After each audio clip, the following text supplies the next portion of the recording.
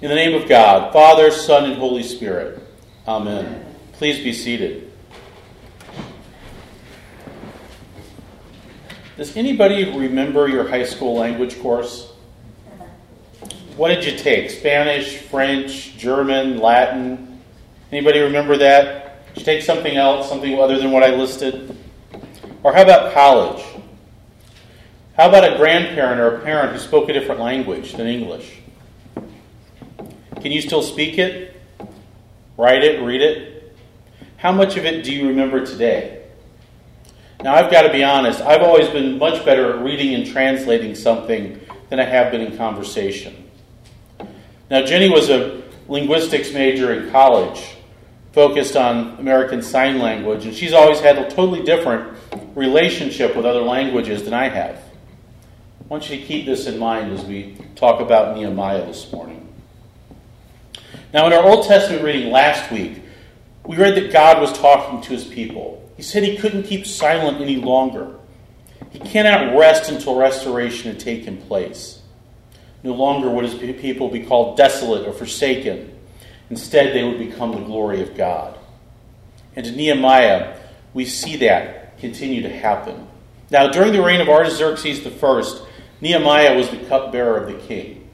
He was in charge of all the drinks that had to be served to Artaxerxes. And because of the real threat of his assassination attempt, the cupbearer had to be someone who's utterly trusted by the king. As Danny Kaye would say, the pestle with the poisons and the vessel with the pestle, but the chalice from the palace is the brew that is true. Right? 20 years prior to this, or about a year or so before the Babylonian Empire collapses, King Cyrus II sent a new governor to the land that had been Israel and Judah. And along with this governor, Cyrus sends a high priest named Joshua and his cousin Ezra and others back to Jerusalem to restore the temple. He even sends back all the temple hardware with them. Now we're about 20 years later, and Nehemiah hears that his kin are being harassed by their neighbors. So he goes and talks to the king. The king appoints him governor of the province, and with permission to rebuild Jerusalem's wall, and a letter from the king to that effect. He also had permission to get wood from the king's forests. He goes back to Jerusalem, and from day one, he's under pressure from those who oppose him. When they start, they're just out there mocking everything they do as they start rebuilding the walls. When the wall's about halfway done, they decide they can't let this finish, so they plan an attack at night. Word gets back to Nehemiah, and he posts guards and tells everyone to go everywhere fully dressed in their armor and with their weapons. So that plan doesn't work. His enemies invite him to come meet with them outside the city, and Nehemiah senses a trap. So he sends back word to them that he's very busy at a great work and cannot stop to chat with them, just like the king had said. So they start spreading rumors that Nehemiah is rebuilding the walls so he can throw off the empire and declare himself king of Judah. Then they try to scare Nehemiah into hiding in the holiest of holies in the temple. But all these attempts to hinder and stop what God was trying to do came to nothing. Exhausted, Nehemiah and his people are able to have the walls of the city back to a defensible position in 52 days. And now the only way to stop them is to have a siege of Jerusalem, and his opponents lose heart and give up. Nehemiah begins to organize the people in his province and starts to lead a revival. And now with the temple and the walls rebuilt, it says all the people gathered together in the square before the water gate. They told the scribe Ezra to bring back the books of the laws of Moses, which the Lord had given to Israel. Accordingly, the priest Ezra brought the law before the assembly, both men and women and all who could hear with understanding. Now that phrase at the end there means that all the children old enough to understand what was being said got drug along too. And for half a day, the law was read, and then it had to be interpreted for the crowds of people hearing. Now remember, at this point, they'd been out of the land of Israel for 70 or more years. 70 years from the time Ezra and Joshua returned. Some of these people had not been in Israel in 90 years. And they lived all over Babylon, and all over the empires that succeeded Babylon. And Ezra's reading that scroll in Hebrew, and most of them hearing him that morning maybe could read a little Hebrew, maybe could speak a little Hebrew, but they didn't understand it. And if they did, it wasn't well. Like me with my high school Latin. They've learned other languages. They had to adapt because they've been deported all over the place and had to live with their neighbors. The Bible says they had to have a group of 13 Levites to interpret what Ezra was saying.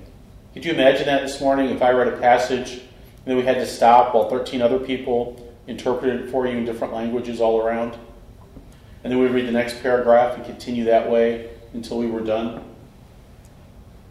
And once they heard the words of God, they started weeping. But instead, Nehemiah, who was the governor, and Ezra, the priest and scribe, and the Levites who taught the people, said to the people, "This day is holy to the Lord your God. Do not mourn or weep." For all the people wept when they heard the words of the law. And then Nehemiah said to him, "Go your way, eat the fat and drink sweet wine, and send portions of them to whom nothing has been prepared, for this day is holy to the Lord.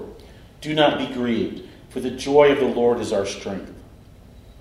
God does not want his laws, his rules, to be a source of grief, even if that source of grief may be with our inability to live up to the law. Our gospel this morning also begins with a reading of God's word. Jesus comes back to his home province of Galilee and begins to teach in the synagogues, and everyone loved his teaching. Then he gets back to his hometown Nazareth, to the synagogue, and was given the scroll of the prophet Isaiah. And he chooses the reading that morning, "The Spirit of the Lord is upon me, because he has anointed me to bring good news to the poor, sent me to proclaim release to the captives, recovery of sight to the blind, to let the oppressed go free, to proclaim the year of the Lord's favor." He handed the scroll back to the attendant. Now in the synagogue, remember that you stood to read God's word, and you sat down to teach. So he sat down, and all the eyes of the synagogue were fixed on him. And he began to say to them, "Today the scripture has been fulfilled in your hearing." Imagine that. You're listening to the preacher that morning stand up, read a messianic passage, one that everyone knows is talking about the Messiah, and as soon as he sits down, the first words out of his mouth are, "It's me." It had to be shocking to hear that day. Now next week, we're going to see what their response is. "For just as the body is one and has many members, and all the members of the body, though many, are one body, so it is with Christ. For in one Spirit we are all baptized into one body. Jews or Greeks, slaves or free, we are all made to drink from one Spirit." Paul has a long discussion this morning comparing God's people, the Messiah's redeemed, his church, to a body. Indeed, the body does not consist of one member but of many. For if the foot would say, "Because I'm not a hand, I do not belong to the body," that would not make it any less a part of the body. And if the ear would say, "Because I'm not an eye, I do not belong to the body," that would not make it any less a part of the body. The whole body were an eye, where would the hearing be? And if the whole body were hearing, where would the sense of smell be? But as it is, God arranged the members in the body, each one of them as he chose. If we were all a single member, where would the body be? Paul starts his analogy by pointing out that your body parts don't just arbitrarily leave the body because they're a different part. He goes on to say the body doesn't eject parts for the same reason. We need them all. We need our hands, our feet, our eyes, our ears, and our heads. But God has so arranged the body, giving the greater honor to the inferior members, that there may be no dissension within the body. But the members may have the same care for one another. If one member suffers, all members suffer with it. If one is honored, all rejoice together with it. Now in our bodies, when everything's feeling well, when we get up in the morning, we rejoice. Right? If everything's feeling well and working fine, it's a good morning. And when we get pain in even the smallest part, when we stub our toe, we get a paper cut on a hand, or God forbid, step on a Lego, the smallest parts of the body can cause as much pain as the largest when we hurt. Now, we instinctively kind of understand that from our own experiences with our natural bodies and our life experiences. And Paul begins the passage by saying no matter who we are, who our parents or ancestors were, the amount of money our families had, where we were born, when we become Christians and we are baptized, we all become one body of Christ. And our epistle reading this morning ends with Paul talking about our individual callings within that body. Now you are the body of Christ and individually members of it. God has appointed in the church at first apostles, second prophets, third teachers, then deeds of power, then gifts of healing, forms of assistance, forms of leadership, and various kinds of tongues. Are all apostles? Are all prophets? Are all teachers? Do all work miracles? Do all possess gifts of healing? Do all speak in tongues, or do all interpret? But strive for the greater gifts. We read last week, Paul told the Corinthians that the gifts of God were left to help us through the Holy Spirit. This week we read Paul reminding them that we're each gifted in different ways. And just like the hand shouldn't be jealous of the foot, we shouldn't be jealous or frustrated with other parts of the body of Christ. But it's easy to be frustrated or jealous. Do you remember the story of Mary when she sees Martha sitting at the feet of Jesus, listening and learning, while Mary's running around trying to take care of a house full of guests? Or me when I don't understand why others don't see things the way that I do.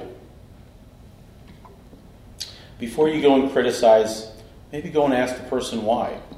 Why are they doing that and not what I'm doing? Why does that minister to you? It doesn't mean a thing in the world to me. Why do you like this and not that? Why are you busy doing that kind of ministry when I'm doing this kind of ministry? I don't understand it. It could be because our background and experiences are different. It could be because we're each called to a different kind of work. And it could be as simple as the fact that you're the foot and they're the hand. Our psalm this morning says, "Let the words of my mouth and the meditation of my heart be acceptable in your sight, O Lord, my strength and my Redeemer." Let that be true for all of us in all that we say and do within the body of Christ. Amen.